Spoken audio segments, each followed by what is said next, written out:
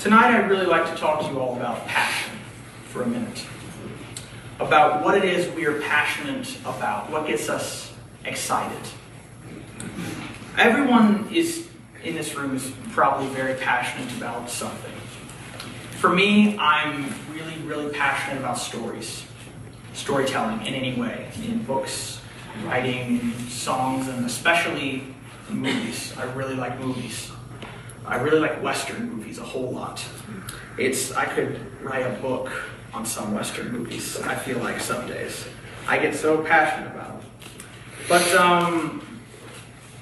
the thing I used to say for a long time when it came to Western movies, like one in particular, I'd always tell people, this is the thing I am most passionate about, and I put a little caveat there, with the exception of my faith, of course. I just throw that in there because I felt like I needed to. And it wasn't until pretty recently, just over the summer, when I was watching or listening to a certain brother in Christ of mine.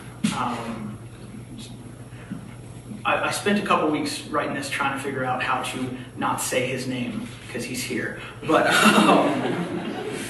listening to him talk and speak and talk about the Word. And the thing I noticed about him was how excited he was.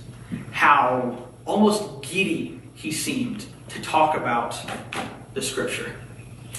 And I said to myself one day, well, I was just thinking about how excited he gets, and I said to myself, well, he gets excited, and he talks about the Word the way I talk about Western movies. And I thought about that, and then I thought about it a little more, and I reran that sentence in my head, and I flipped it. And I said, why is it that I'm more excited about some silly movies made in the 60s than I am about this right here? Colossians chapter 3, if you'll go with me to verse 23, says, whatever you do, do your work heartily, as for the Lord rather than for men, knowing that from the Lord you will receive the reward of the inheritance. It is the Lord Christ whom you serve. So yeah, it's kind of been this wake-up call for me in these past couple months to realize what it is that we're passionate about. That this person is so incredibly excited about the Word, and I'm here. I'm not excited. I'm not happy to be here, but I'm not in it as much as I could.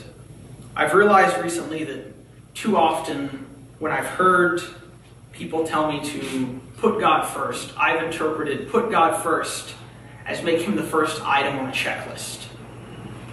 Like, you have a checklist for everything you need to do, and one of those is read my Bible, or think about God, or reflect on him, or acknowledge him. And that's it. It's the first thing, done, and then I move on. Don't even think about it again. When it's so much more than that. Being passionate about God is something, being passionate about this is something we all need to do. Why am I more excited? I was thinking about it tonight, even while sitting here, while listening to James sing How Great Thou Art. It's James who's saying that, right? Yeah.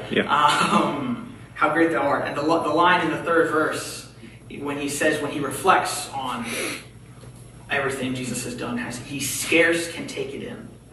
That we serve a God so powerful that he's created everything. And yet here I am thinking about some movies some Italian dudes did in the 60s.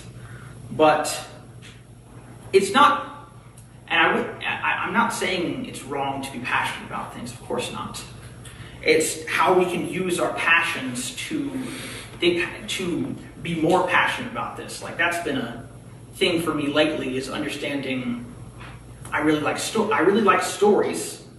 And so being able to reflect on this, and I was thinking about that while listening to Jacob's sermon a couple months ago on the tree of life, that this right here is just definitively the best story there is. Amen. Just continuously so well written and tied together, even if you weren't to, and of course we do interpret it from a religious standpoint, but even if you were to step back from that, this is just the most well-written book ever, through and through. So now if you'll turn with me to Matthew chapter 6.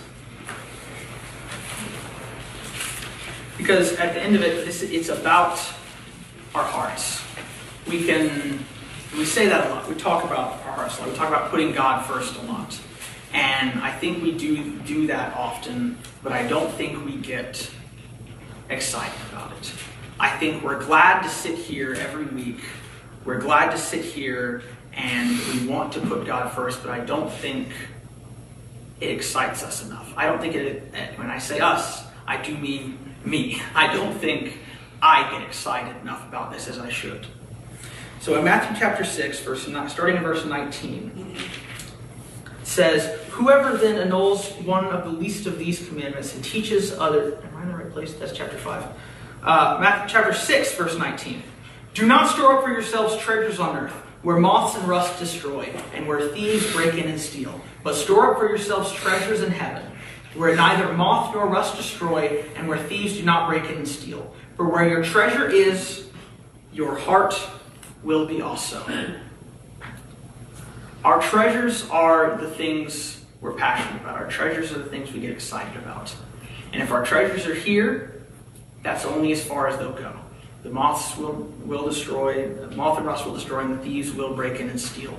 But if we set our treasures, if we set our passions, the things that get us excited, the things above, things beyond this, then that is where we will find true excitement and true passion.